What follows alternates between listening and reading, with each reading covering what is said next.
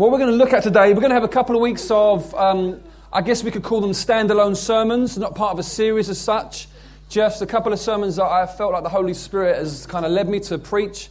I just felt the Lord kind of dropped them into my mind about 6 or so weeks ago, and was excited about preaching these two. What we're going to be looking at today is handling disappointment with God, or even maybe calling it flourishing through disappointment. And I want us to...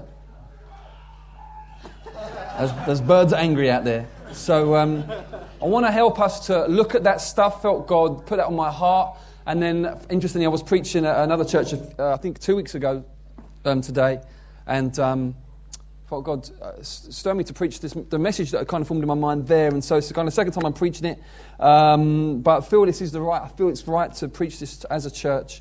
To look at how we handle as believers disappointment, and how we don't get defeated and shaped by it, but somehow through the grace of God and the power of the Holy Spirit actually flourish through it. We're going to be looking at the story of Joseph as we do that today in the book of Genesis. And the backdrop biblically is some pretty big promises. If we could start with the first slide on the PowerPoint. Look at just a couple of big promises from the Bible. Isaiah 49 verse 23, see, those who wait for me shall not be put to shame. That phrase there, be put to shame, can also be translated disappointed. This is a promise of God. It's God speaking to the prophet Isaiah. Those who wait for me shall not be disappointed. And then we've got the prophet again speaking. And he says, the Lord God helps me, therefore I've not been disgraced or put to shame or disappointed. I've set my face like a flint, and I know that I shall not be put to shame. It seems that the Bible teaches that as you trust in the Lord, you won't be put to shame, you won't be disappointed. And yet anyone who's been a Christian more than half an hour will have realised that there are most definitely disappointments on the way.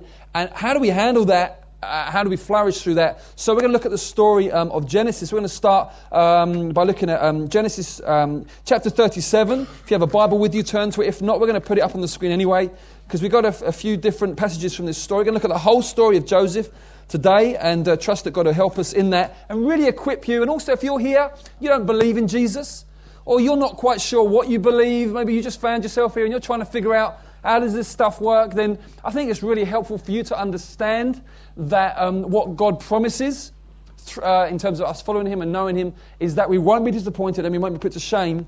And yet what also happens as a Christian is that we face situations that most certainly do lead to disappointment and can put us to shame. So something of a conundrum. How does that work? Well, stay in and we'll see how it goes. So Genesis 37. These are the generations of Jacob. Joseph, being 17 years old, was pasturing the flock with his brothers. He was a boy with the sons of Bilhah and Zilpah, his father's wives. In those days, it was very common. Polygamy was a very common thing then. Joseph brought a bad report of his brothers to their father. This is a telltale. Now, Israel, that's another name for Jacob. Okay, so Israel is Joseph's dad. Loved Joseph more than any other of his sons because he was the son of his old age. And he made him a robe of many colours. You know, you've seen the play or heard about it. But when his brothers saw that their father loved him more than all his brothers, they hated him and could not speak peacefully to him. Now, Joseph had a dream, and when he told it to his brothers, they hated him even more. He said to them, hear this dream that I've dreamed. Behold, we were binding sheaves in the field, and behold, my sheaf arose and stood upright, and behold, your sheaves gathered around it and bowed down to my sheaf. Don't you love him? And his brother said to him, are you indeed to reign over us? Are you indeed to rule over us? So they hated him even more for his dreams and for his words. And then he dreamed another dream and told it to his brothers and said, behold, I've dreamed another dream. Behold, the sun, the moon, and 11 stars. He had 11 brothers. And the 11 stars were bowing down to me.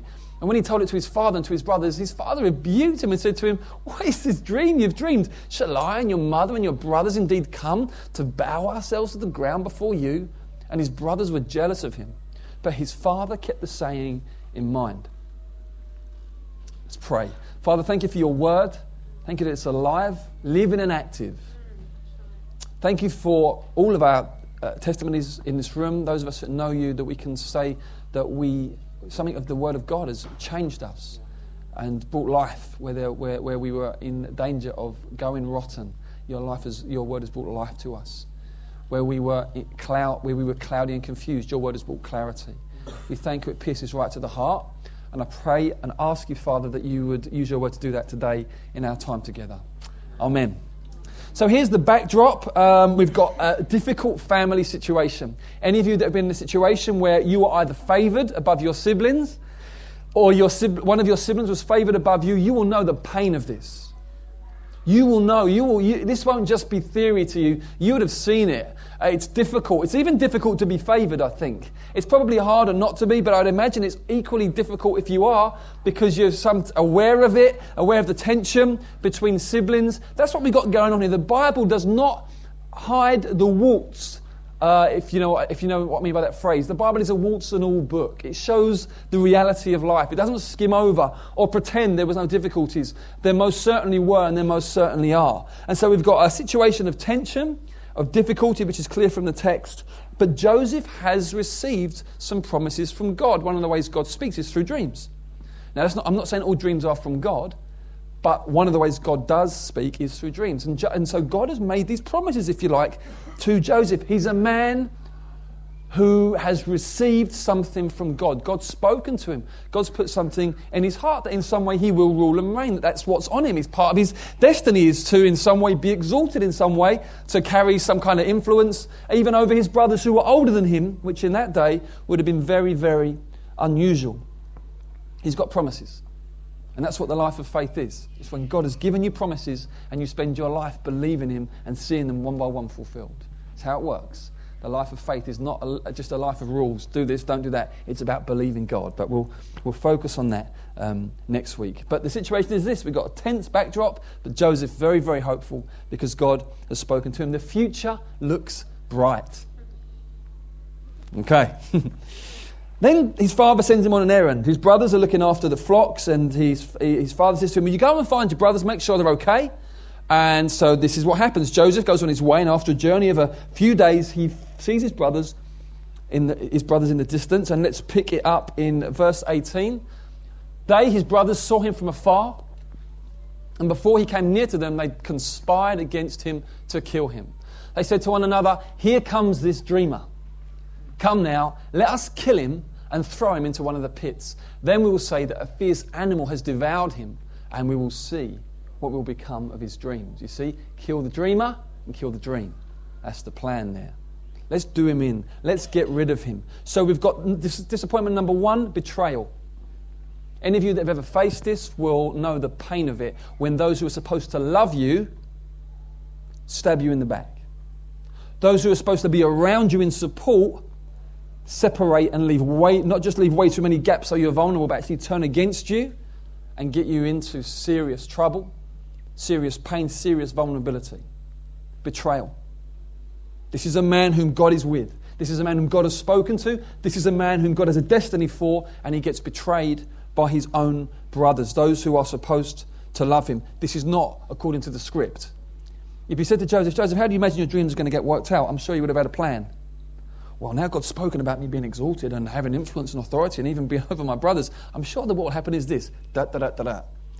And it's so common to do that as a believer. God speaks to you about something he's going to do, and then without realizing, you fill in the gaps.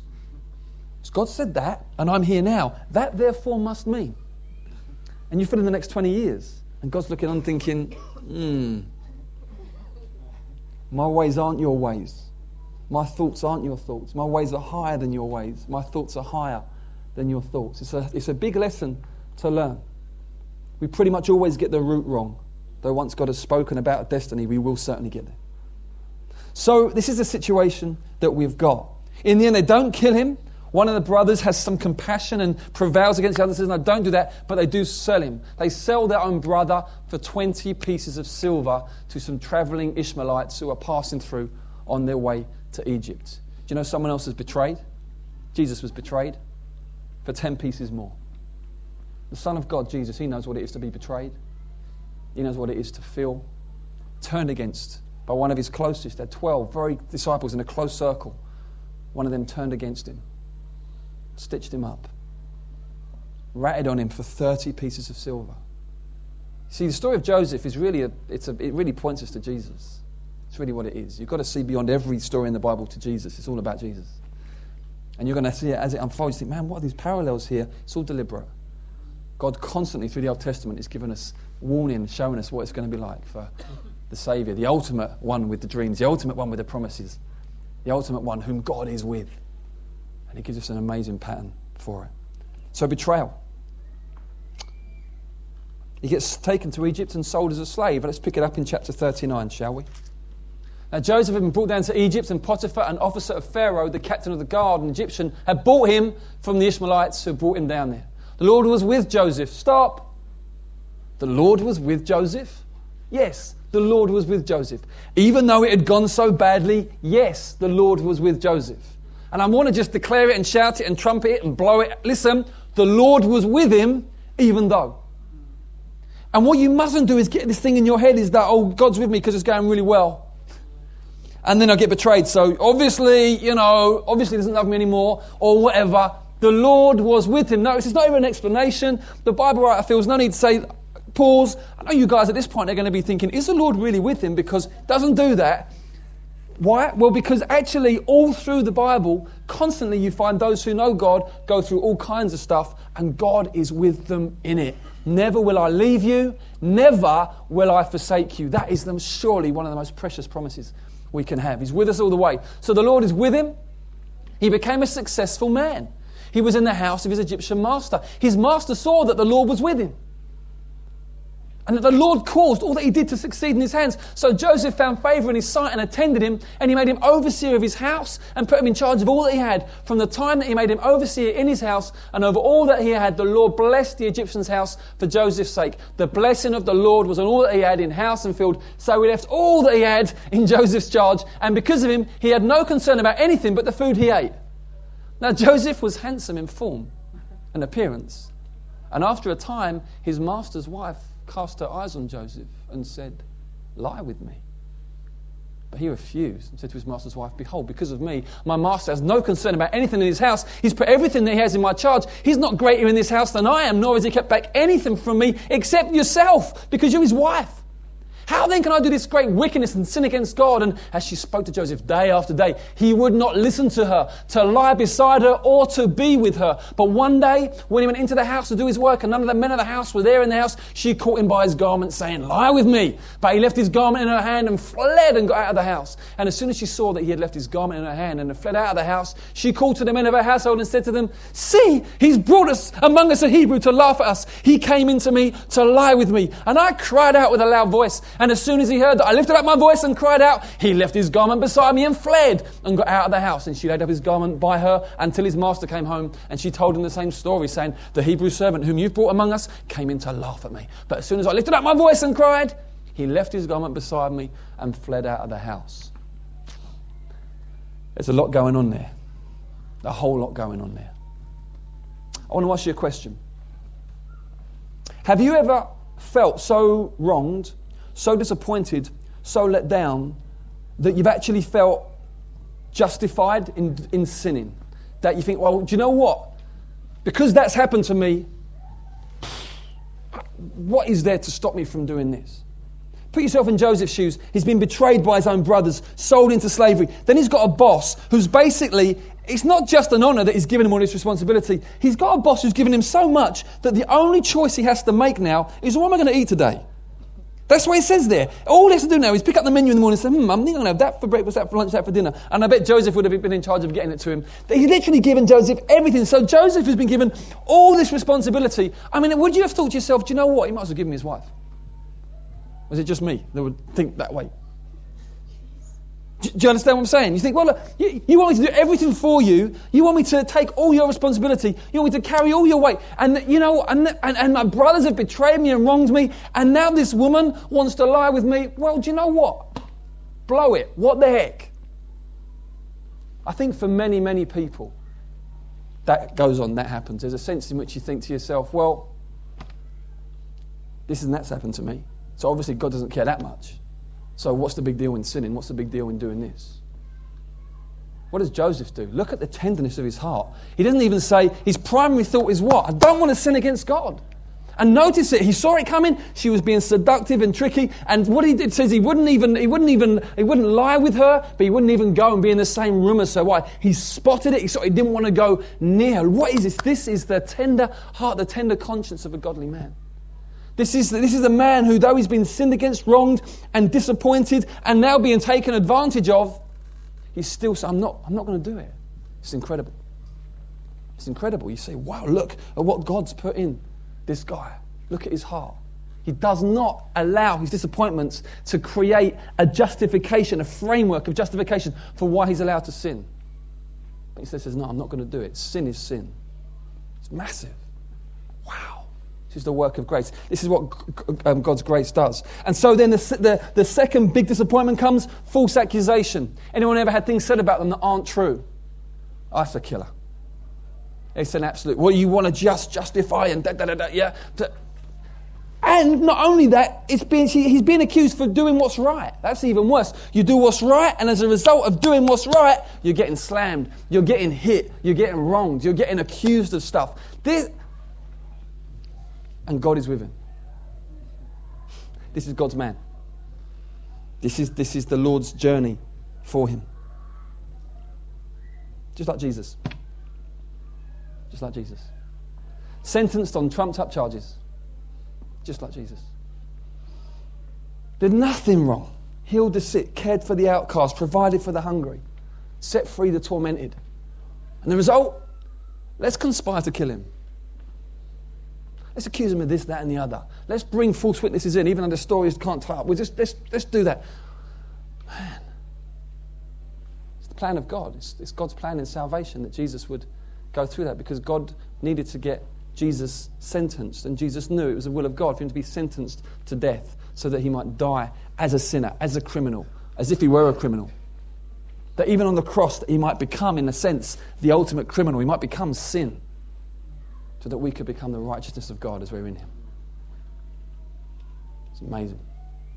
I want you to see it. I want you to understand it. Jesus knows.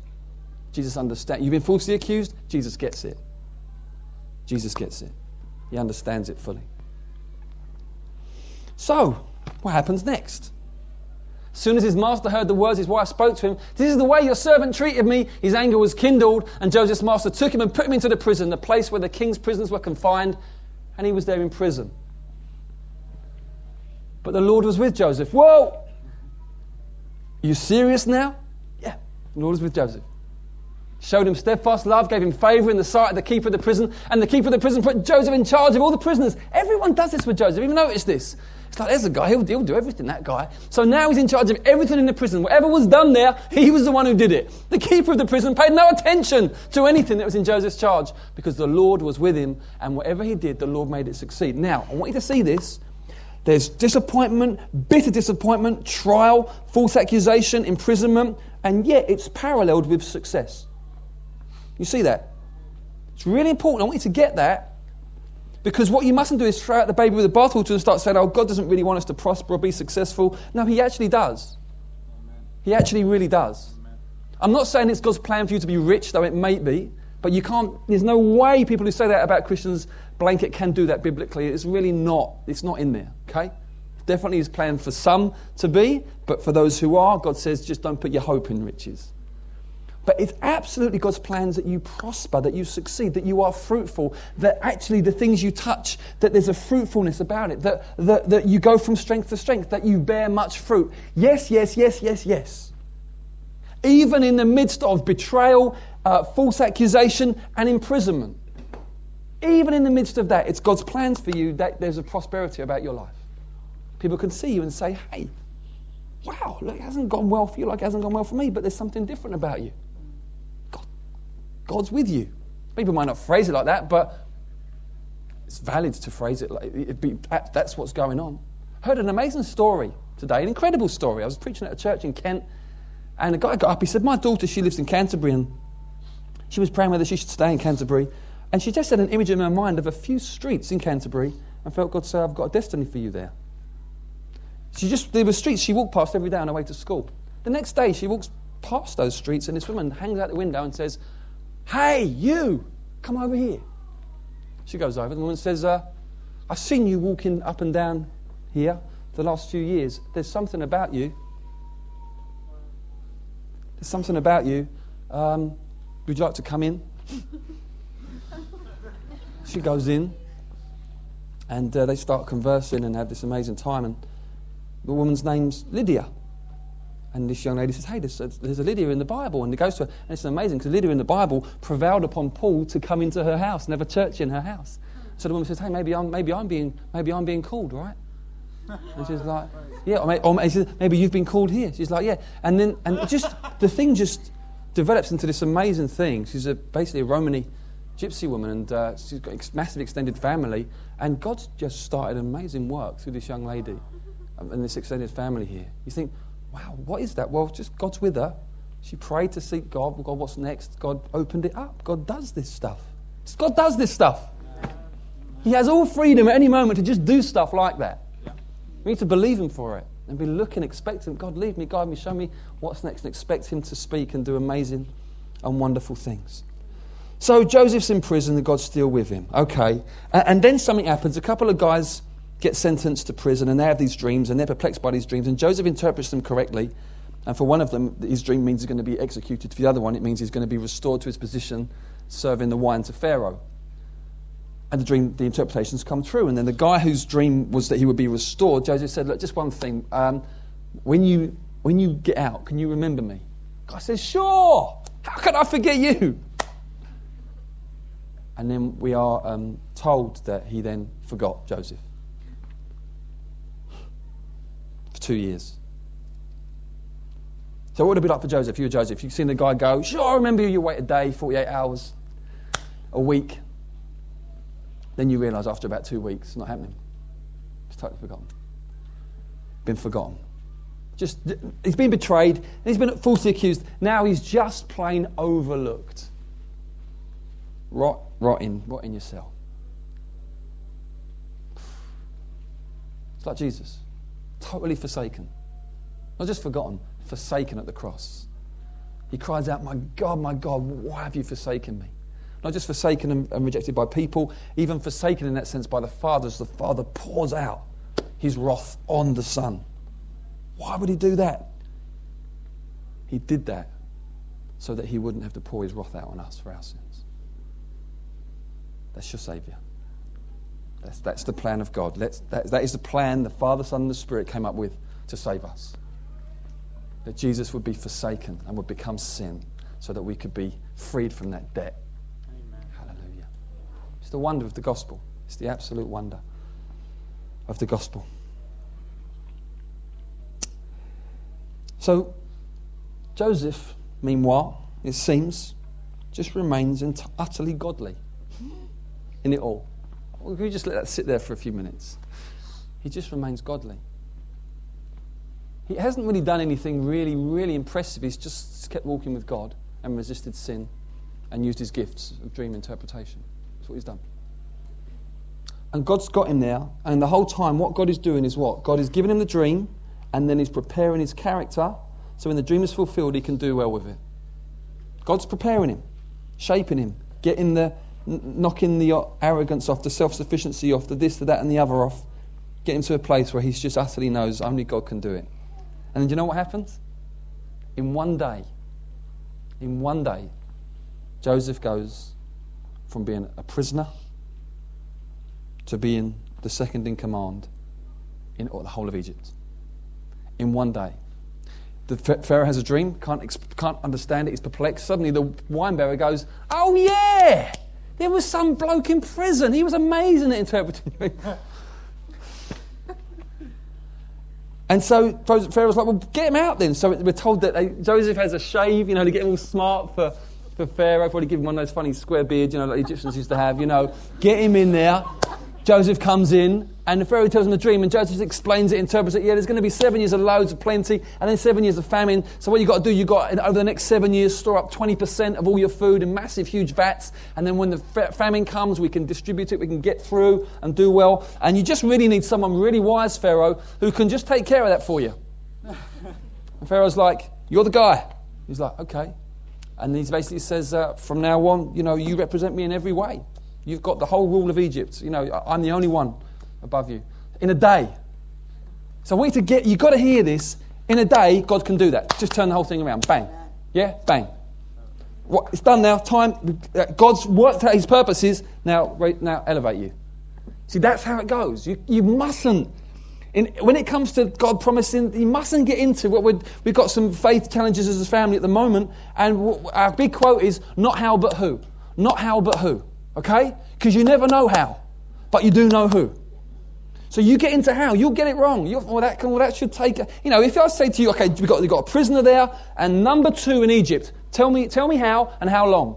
We're talking 20 years. We've got a career plan tracked out. No, you don't... Who? God. He just does it. He just does it. Now's the time, you see? And he raises him up. Suddenly the man's got this incredible authority. Suddenly these dreams start looking like reality. It's what God does. It's how God works. It's glorious. And it's very, very beautiful. And if we go to chapter 42. When Jacob, who lived out in the wilderness, heard there was a grain for sale in Egypt, he said to his sons, "Why do you look at one another?" He said, "Behold, I've heard there's grain for sale in Egypt. Go down and buy grain for us there, that we may live and not die." So 10 of Joseph's brothers went down to buy grain in Egypt, but Jacob did not send Benjamin, Joseph's brother, with his brothers, for he feared the harm that might happen to him. Thus the sons of Israel came to buy among the others who came, for the famine was in the land of Canaan. Now Joseph was governor over the land. He was the one who sold to all the people of the land, and Joseph's brothers came and bowed themselves before him with their faces to the ground. There it is. The dream is fulfilled. Those who wait for me shall not be put to shame. Just imagine yourself now, you're Joseph, and you're seeing 10... The brothers these are the ones who betrayed him, bowing down. They haven't recognised him. It's a square beard. They haven't recognised him. King of dreams, right? So just imagine now you're Joseph. You're seeing the fulfilment of the dream in front of your eyes. You think, God, you are faithful. It's incredible. How did you do this? And God's like, don't worry about how. Worry about who. You go, wow, you are able and you are faithful. You have said it and you will do it. Which is absolutely how God works. And then we get this situation where it's very convoluted, but what happens basically in the end, after a few different trips and stuff, Joseph can contain himself no longer. Tells all his courtiers and assistants to leave the room. They all leave the room, leaving with just his brothers, and he just bursts out crying. And they're like, man, what's that? Why is that Egyptian guy who really seems to hate us suddenly crying? And he says, I'm Joseph, your brother. And they are horrified. But he just goes and just cries all over them, cuddles them, and he says he cried so loud even that all the courtiers outside were, man, listen to Joseph. He's going for it, just, wah. He loves his brothers. He hasn't got hard. He's still soft. Wow. After betrayal, false accusation, and being totally forgotten and overlooked, he hasn't got hard. That's the grace of God. That's the faithfulness of God. It's beautiful. And look how the story ends. Chapter 50. When Joseph's brothers saw their father was dead, so Jacob died, they said, it may be that Joseph will hate us and pay us back for all the evil that we did to him. So they thought maybe he's only being nice to us because Dad's around. So they sent a message to Joseph saying, your father gave this command before he died. Say to Joseph, please forgive the transgression of your brothers and their sin because they did evil to you. So they're totally lying. They're just petrified. And now please forgive the transgression of the servants of the God of your father. Joseph wept when they spoke to him.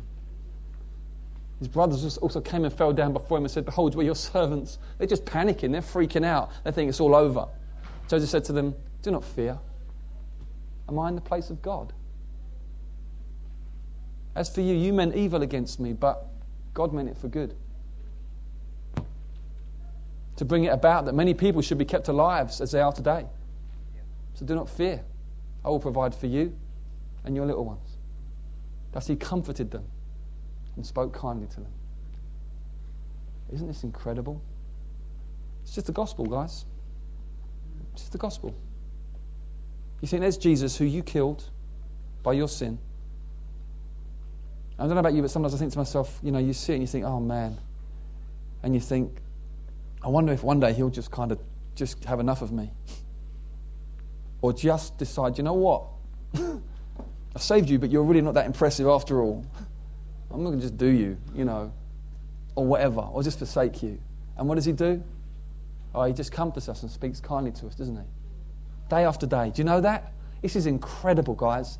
Day after day, his mercies are new to us. His compassions never fail. Day after day, he makes us more promises. And, it's amazing. I mean, sometimes my head is so bowed low with ridiculous thoughts and things. And, if someone comes and says, I've got a prophecy for you, I think, I know what it's going to be. It's going to be like, basically, do you know what?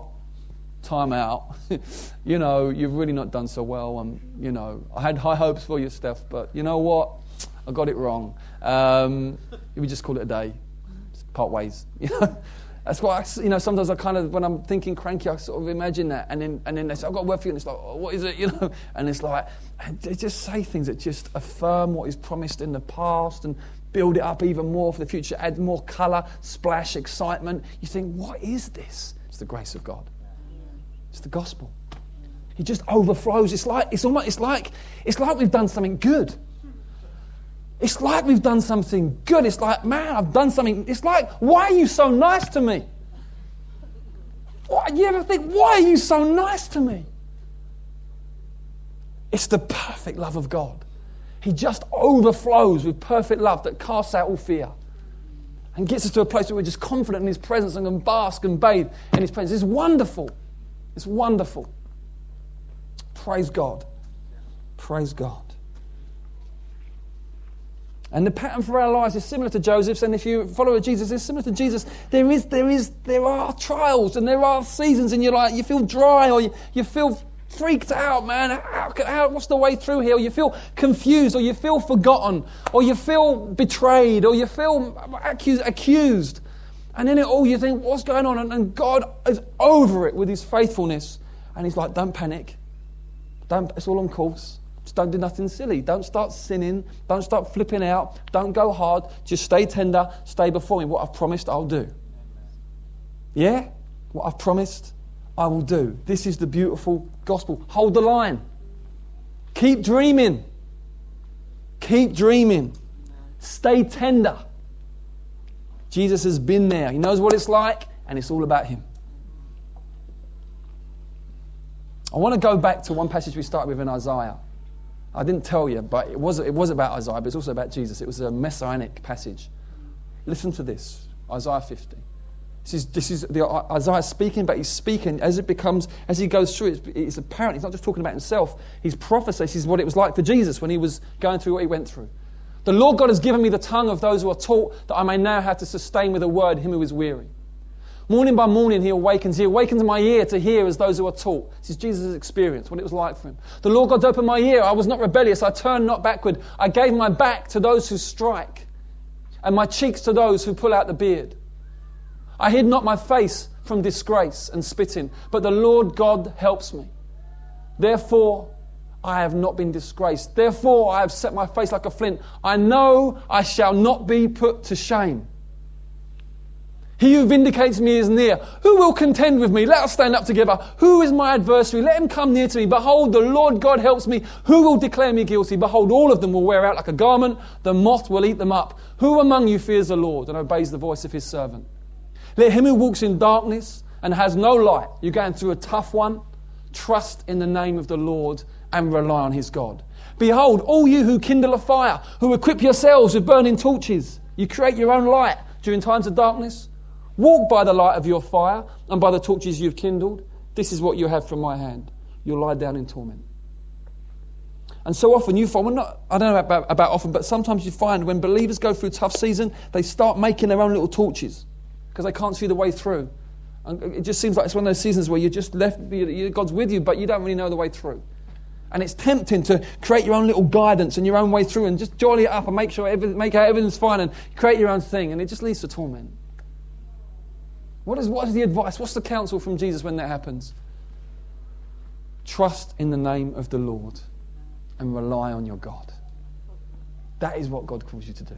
Trust and rely. He is faithful. He will do it. He is omnipotent. He has all power. Nothing can stop him.